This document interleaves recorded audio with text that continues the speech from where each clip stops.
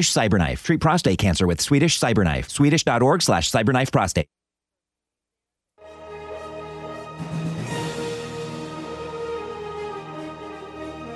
And now, America's #1 show on pop culture and politics. This is the Michael Medved Show. And another great day in this greatest nation on God's green earth, but not such a great day for the Donald J. Trump Jr., not Junior. He's Donald J. Trump, campaign for President of the United States. Why not? Well, because, first of all, there was an endorsement that was made that had been widely expected to be for Trump, and it went to DeSantis. We will give you that story. There's also new charges that have emerged in that Georgia case against Donald Trump. Most of the publicity recently has had to do with what's going on in New York and the alleged hush money paid to Stormy Daniels and Karen McDougal to try to cover up allegations about sexual misbehavior. We will get to all of that, but there's also been a clearer, more welcome voice on the Republican firmament, somebody repeating a speech on a theme that Ronald Reagan used in 1964, before he even ran for governor of California. He talked about a time for choosing. Is this a time for choosing, too, for Republicans? Condoleezza Rice thinks it is. We will play for you what she has to say. And Marco Rubio has weighed in forcefully on what happened with that Russian jet that brought down an American drone, a drone worth $50 million. Jeremy Steiner, pride of Hillsdale College, asked a very good question. We're going to send Mr. Putin the bill? I mean, now that they've released the tape, which kind of does indicate, well, no, it wasn't just an accident.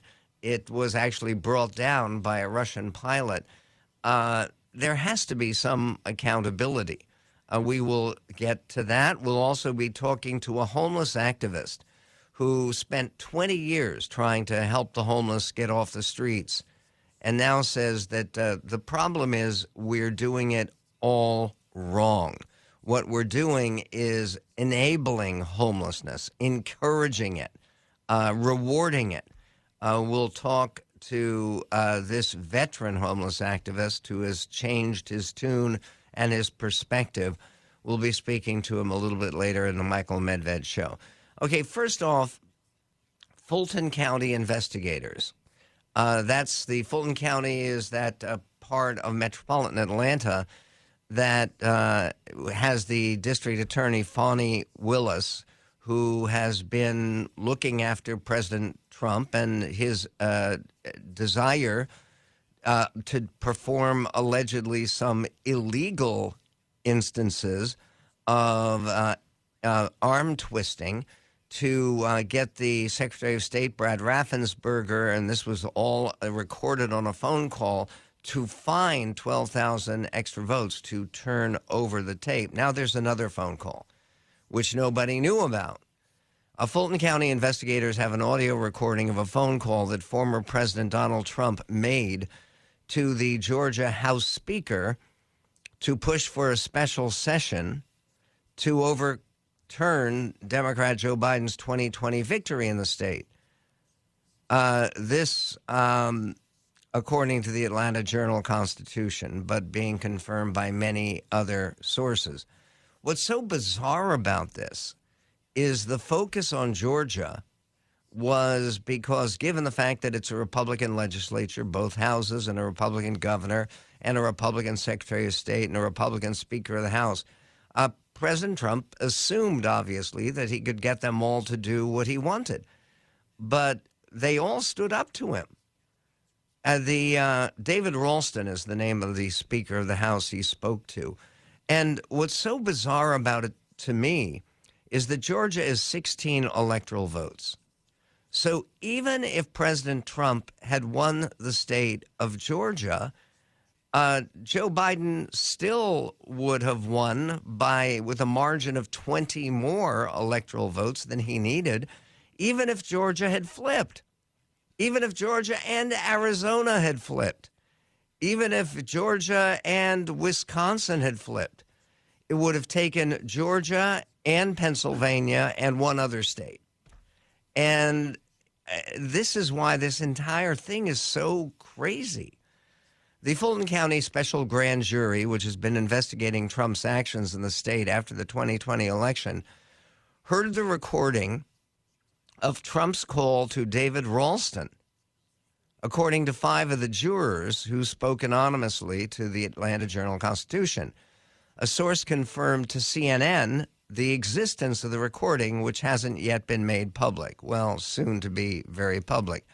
The recording adds to what is known about the pressure campaign by Trump and his allies on Georgia officials. It's the third audio recording of the former president's phone calls to Georgia officials that is known to exist.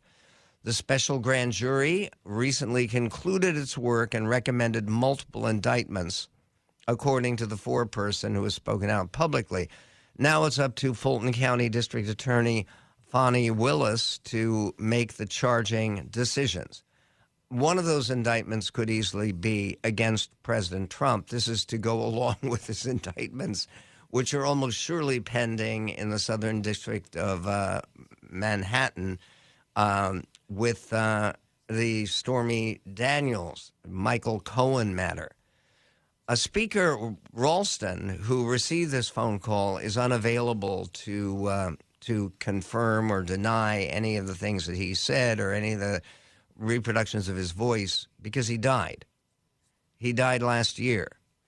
But he had described his December 2020 call with Trump during an interview in the following day.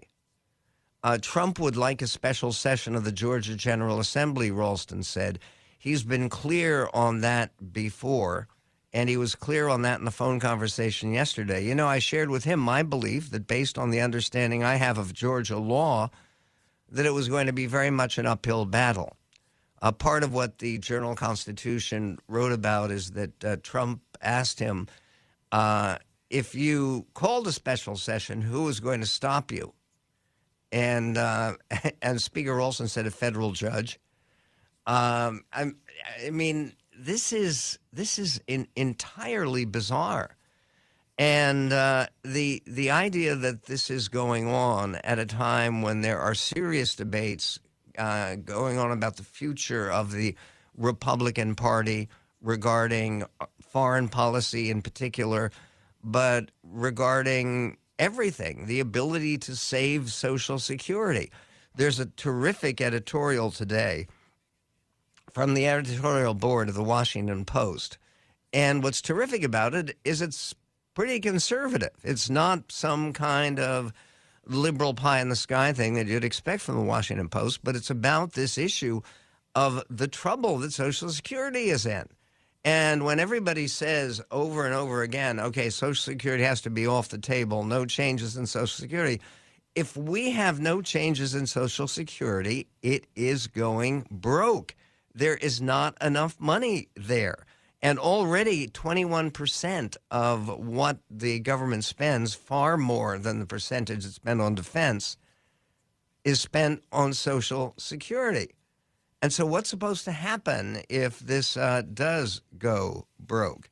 Look, all of this is important to discuss, especially in light of a speech that was given at the Reagan Library by Condoleezza Rice, statements by Marco Rubio on foreign policy, and the example of the dramatic confrontation in France where basically the future of raising the retirement age, which is the very key to saving Social Security, raising the retirement age in France from 62 to 64. The regular retirement age today under Social Security is 67.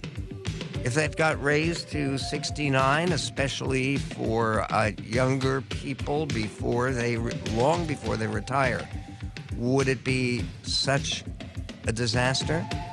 We will get to that and to more coming up on the Medved Show. How dare you say something like that? Michael Medved.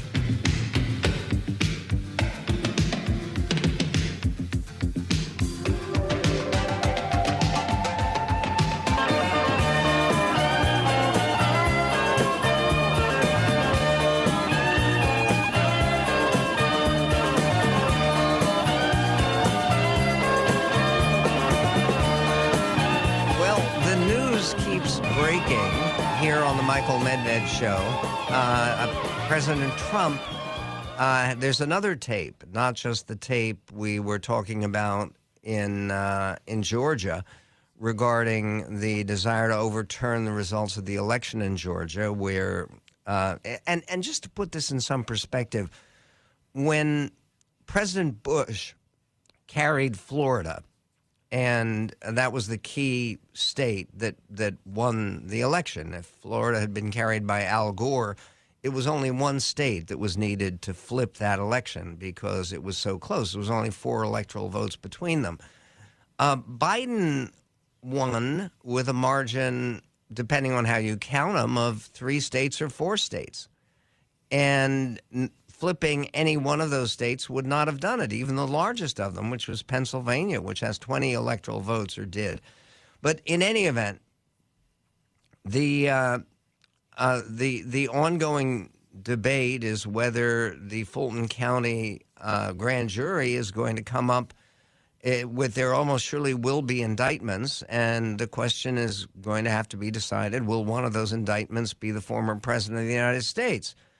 Meanwhile, with all of this talk about the new phone call to David Ralston, which was heard by the jurors, the grand jurors, meeting in Atlanta and in Georgia, there's this statement that was just released by President Trump. And again, if somebody can give me an answer, I don't know why. I mean, it makes you really question his timing and his judgment.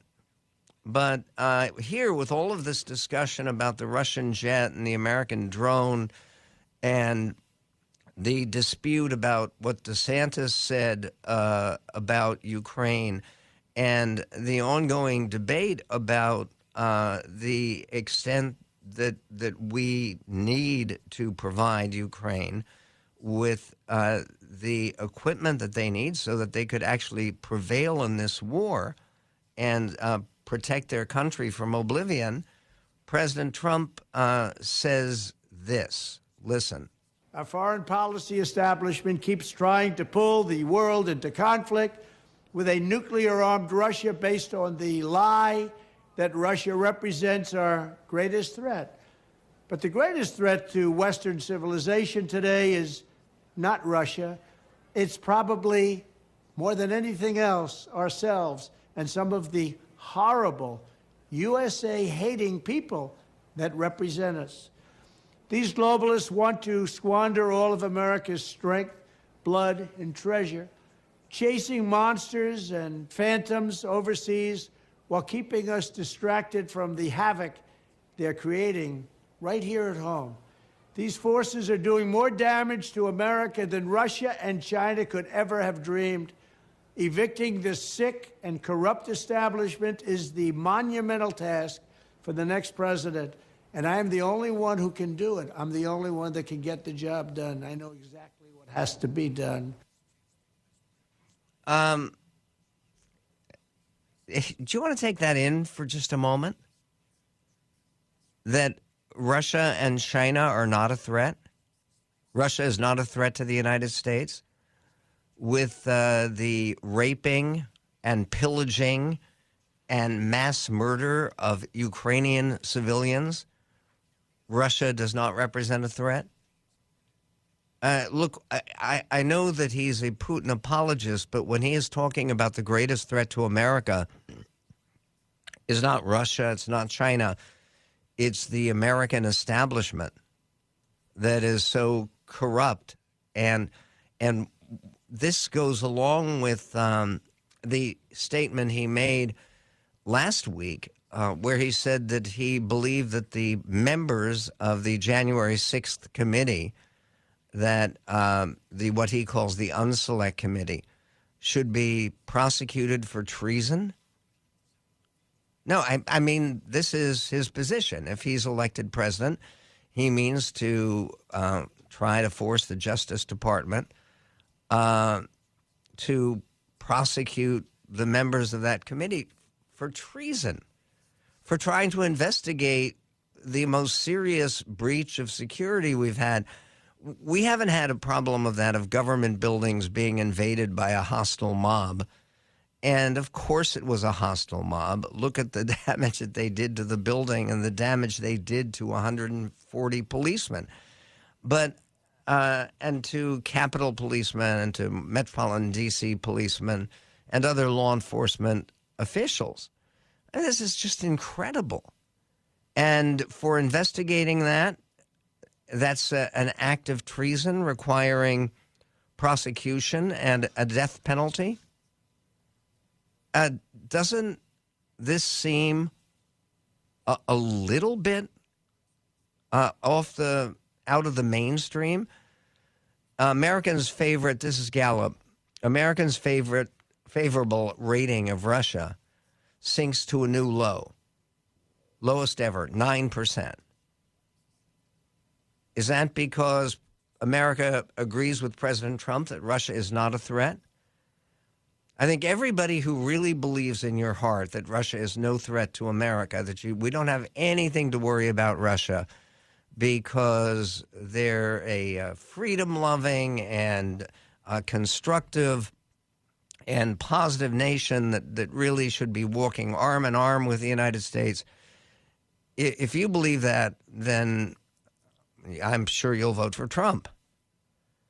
The favorability of Russia was 15% in 2022. Since the invasion of Ukraine, it's gone down all the way to 9%. And it's amazing that it's 9%. 68% of Americans view Ukraine favorably. Okay, that's 68% compared to 9% who view Russia positively. 56% now say Russia-Ukraine war is a critical threat to U.S. vital interests. That's a clear majority in this country. A majority of Republicans called Russia's war against Ukraine a critical threat to U.S. interests in the weeks before Florida GOP Governor Ron DeSantis said the conflict was a territorial dispute and not a matter of vital national interest. Marco Rubio and Condoleezza Rice take a different point of view, and they're both worth hearing, and we'll play what they had to say and what they had to offer coming up right after this break. But there's also the very first member of the House to endorse Ron DeSantis for president. Who was it? It's somebody who had been previously closely identified with President Trump, a big Trump supporter.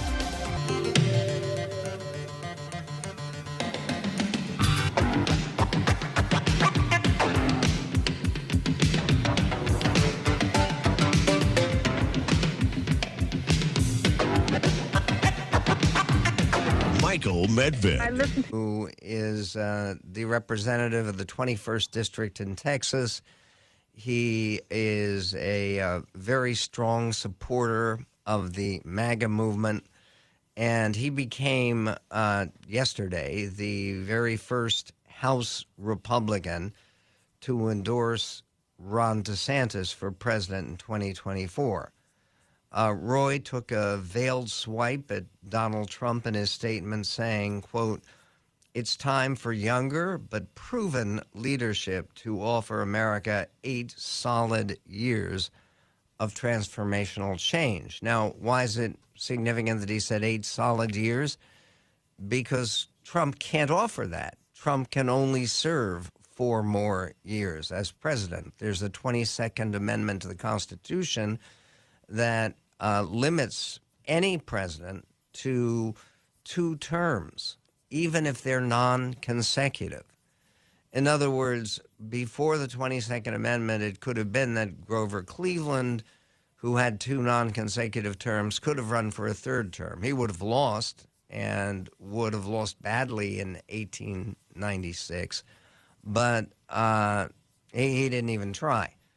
And the truth of the matter is Trump would know from the beginning that he's a lame duck president, as it's called, from the very moment he comes in, which is why the statement that he made about basically uprooting everything in our national security apparatus, in our diplomatic apparatus. The number of members of the National Security Council, or the number of people with responsible positions, and some of them nonpartisan positions in the State Department or in the Pentagon or the Joint Chiefs of Staff, do you think any of them would agree with Donald Trump that Russia is not a threat to the United States, that China is not a threat to the United States, that the United States' only real threat is President Trump's political opponents in the national security world? 1-800-955-1776 for those who want to express agreement with President Trump's most recent statement. Can we hear it again for just a moment, Jeremy? Oh, well, we will get it back. The policy establishment keeps trying to pull the world into conflict with a nuclear-armed Russia based on the lie that Russia represents our greatest threat. But the greatest threat to Western civilization today is not Russia. It's probably, more than anything else, ourselves and some of the horrible USA-hating people that represent us. At home, the State Department, the defense bureaucracy, the intelligence services, and all of the rest need to be completely overhauled and reconstituted to fire the deep staters and put America first. We have to put America first. Finally, we have to finish the process we began under my administration of fundamentally reevaluating NATO's purpose and NATO's mission. Our foreign policy establishment keeps trying to pull the world into conflict with a nuclear-armed Russia based on the lie that Russia represents our greatest threat. But the greatest threat to Western civilization today is not Russia. It's probably, more than anything else, ourselves and some of the horrible Okay, I think this is being played on a loop somehow. Jeremy, thank you. What's so extraordinary about that is it's extremely close to stuff out of Kremlin propaganda. I mean, really close. The idea that it's the U.S. that's trying to push Russia into confrontation, and the idea that NATO has to be restructured. NATO has never been more vibrant or useful, with all 30 countries working together to try to prevent Russian aggression for a peaceful neighbor. I mean, this is just extraordinary. And if you look at the contributions, most of the NATO countries, not all of them, but most of them, very much including some of those NATO countries in Eastern Europe, have made more per capita and per dollar amount contributions to Ukraine's defense than we have. And it's been very, very rare that NATO has been so united or so purposeful. And now President Trump is hinting at a desire to basically restructure NATO or leave NATO. There are reports that during his term as president, he had introduced the idea of the United States leaving NATO, which, if you really do believe there is such a thing as evil in the world, and if you actually look at some of what has been happening in Ukraine and to Ukraine, to deny that what the Russians are doing and have done is evil, it's bizarre. Here's Marco Rubio this morning. He was on CBS News talking about the Russian jet that took down a U.S. drone. Senator Rubio of Florida. Clip one. This was a deliberate effort. This wasn't some accident. It wasn't some harassment effort that, went awry. This was a design. They basically decided we are going to begin to shoot down U.S. assets, whatever's flying in what they call restricted airspace. It's over international waters, international airspace, but they declare a restriction over it For whatever reason, they want to conduct military operations. And they're saying anything that flies in there, we're going to shoot it down. So this is a direct test of the Biden administration to trying to see what the limits are, and it's a message of their displeasure. But more importantly, I think it's a test to see if we'll respond to it, if we'll continue to fly, or if this causes us not to fly in that area anymore. And then he gave further comments about the remarks by Governor DeSantis about the Ukraine war and Russia's dangers. This is Senator Marco Rubio of Florida. Well, I think those of us who support some U.S. role in what's happening there have an obligation to explain to people why it matters. Look, Ukraine is not the most important national security issue facing America, but it's not unimportant. There is a vital interest involved here, and one of them is that we haven't just invested money in Ukraine, we've invested our prestige and our credibility. And the argument the Chinese are making is that the West is in terminal decline, the United States is a rapidly declining once great superpower, and they're not going to do anything. They're not going to take on China. So if we were to cut and run now, if we were to walk away from our commitment to Ukraine, the Chinese would point to that and say to our allies, how are you going to count on the United States? They're not going to be there. They abandoned in Afghanistan chaotically, and they didn't do anything about it. They couldn't even sustain an effort in Ukraine against Russia. So I think what we need to do is determine what is it that Ukraine needs, not what they want, but what do they need. Then we need to determine how much of it can we afford to provide. We need to make sure none of it is misspent, and we have to get our allies, particularly rich countries like Germany, to do more and to do their part in that endeavor. But I don't think our interests there are zero, and so our effort there should not be zero either. And by the way, Germany is one of those countries, Japan is another one, that our opponents in World War II are now among our closest allies, and both of them with dramatic increases in their defense spending. Germany in particular, but Japan in particular, because Japan had built-in pacifism into the original Japanese constitution. And now in terms of working with the United States and the other nations in the Pacific, including Australia and South Korea and the Philippines, in fact, and the United States, Japan has committed tremendous increases in defense spending, which, in fairness, President Trump had been urging. When we come back, Condoleezza Rice speaks at the Reagan Library. Her theme, A Time for Choosing. What does she mean? We'll get to it coming up on the Medved Show. Medved. In my opinion, he's the most powerful man in the world. This is the Michael Medved Show.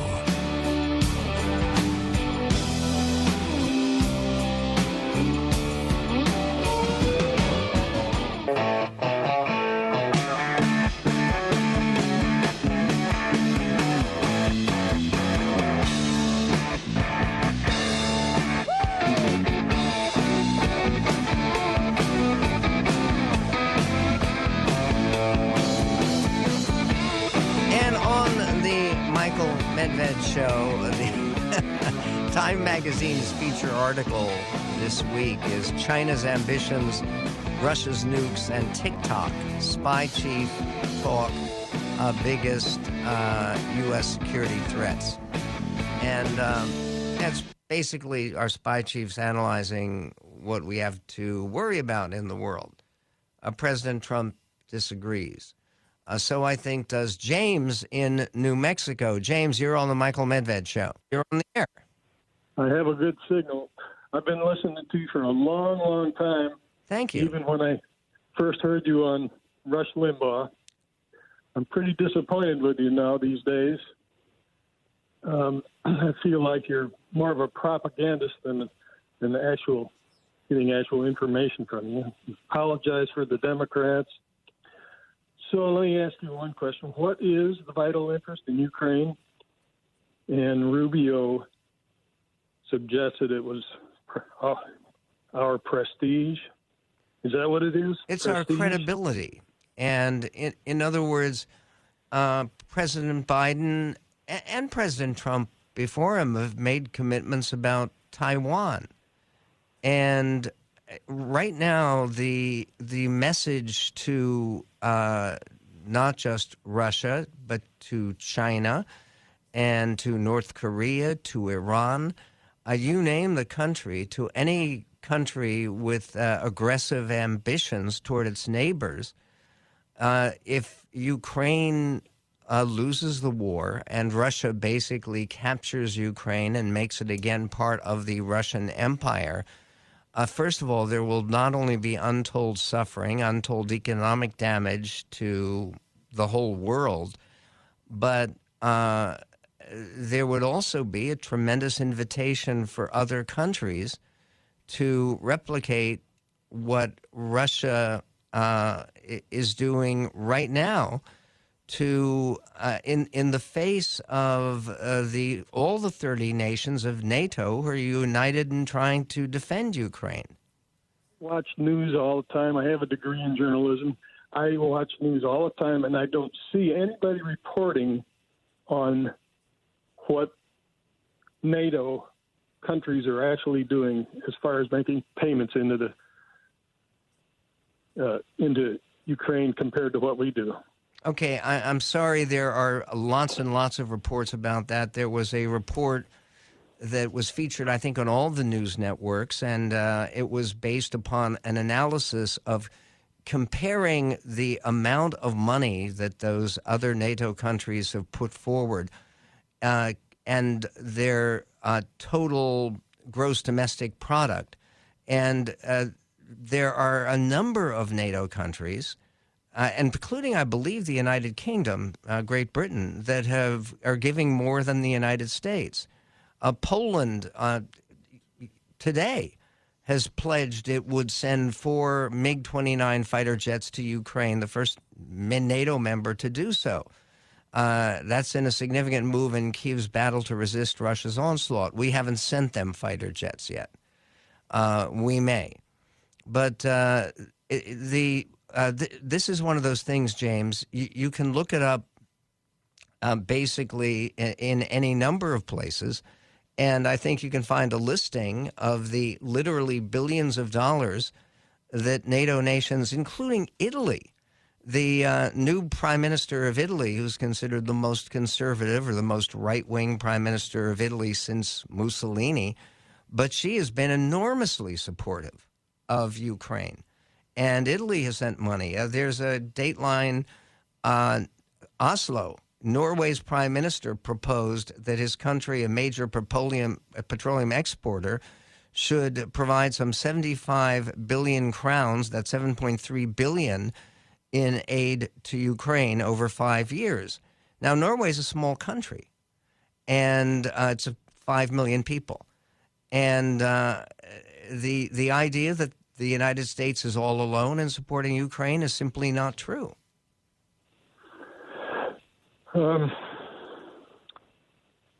say that anybody that disagrees with your point of view right now is a Putin apologist. That's a horrible thing to say, because we disagree with you. Again, I don't say that anyone who disagrees. I certainly wouldn't say you're a Putin apologist. I think if people are saying that... well, you're using that as propaganda is what you're doing.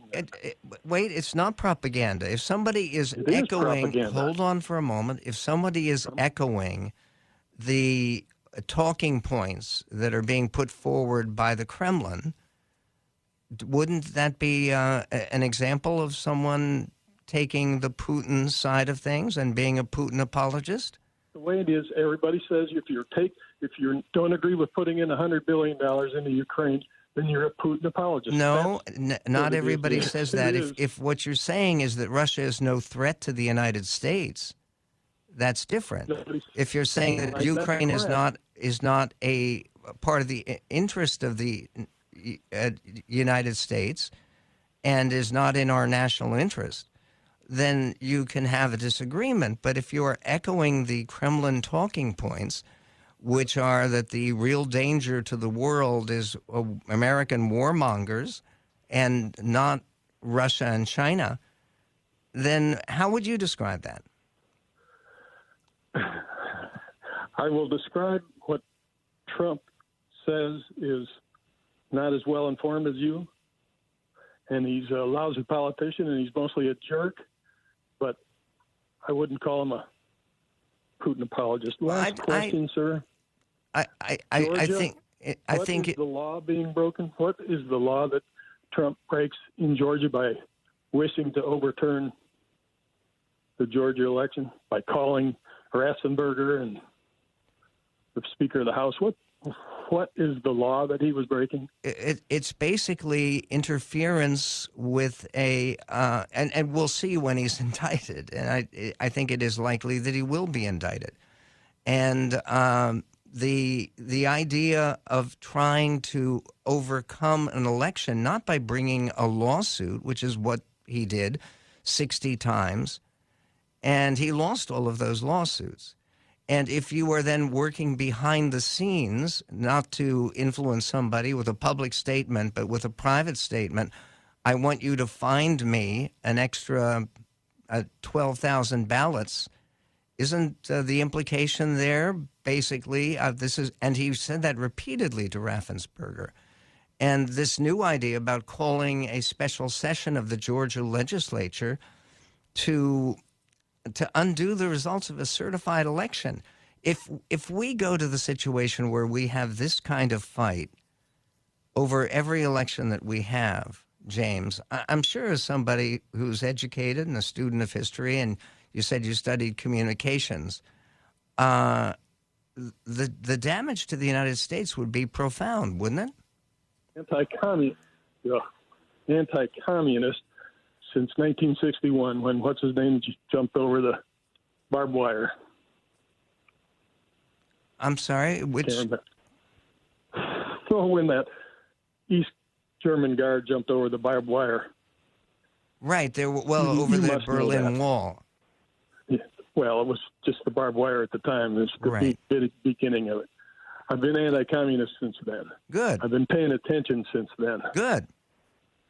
And do you believe that Russia was a great threat to the world, I assume, in 1961? Probably not till Khrushchev banged his. I mean, I was only 11 years old. But Khrushchev was a successor to Stalin. Stalin was one of the greatest mass murderers in all of human history. The truth of the matter is you're right to be an anti-communist, and you're right to be concerned about national security. And I must say Mitch McConnell is completely right about the United States being unable to turn its back on the rest of the world. If we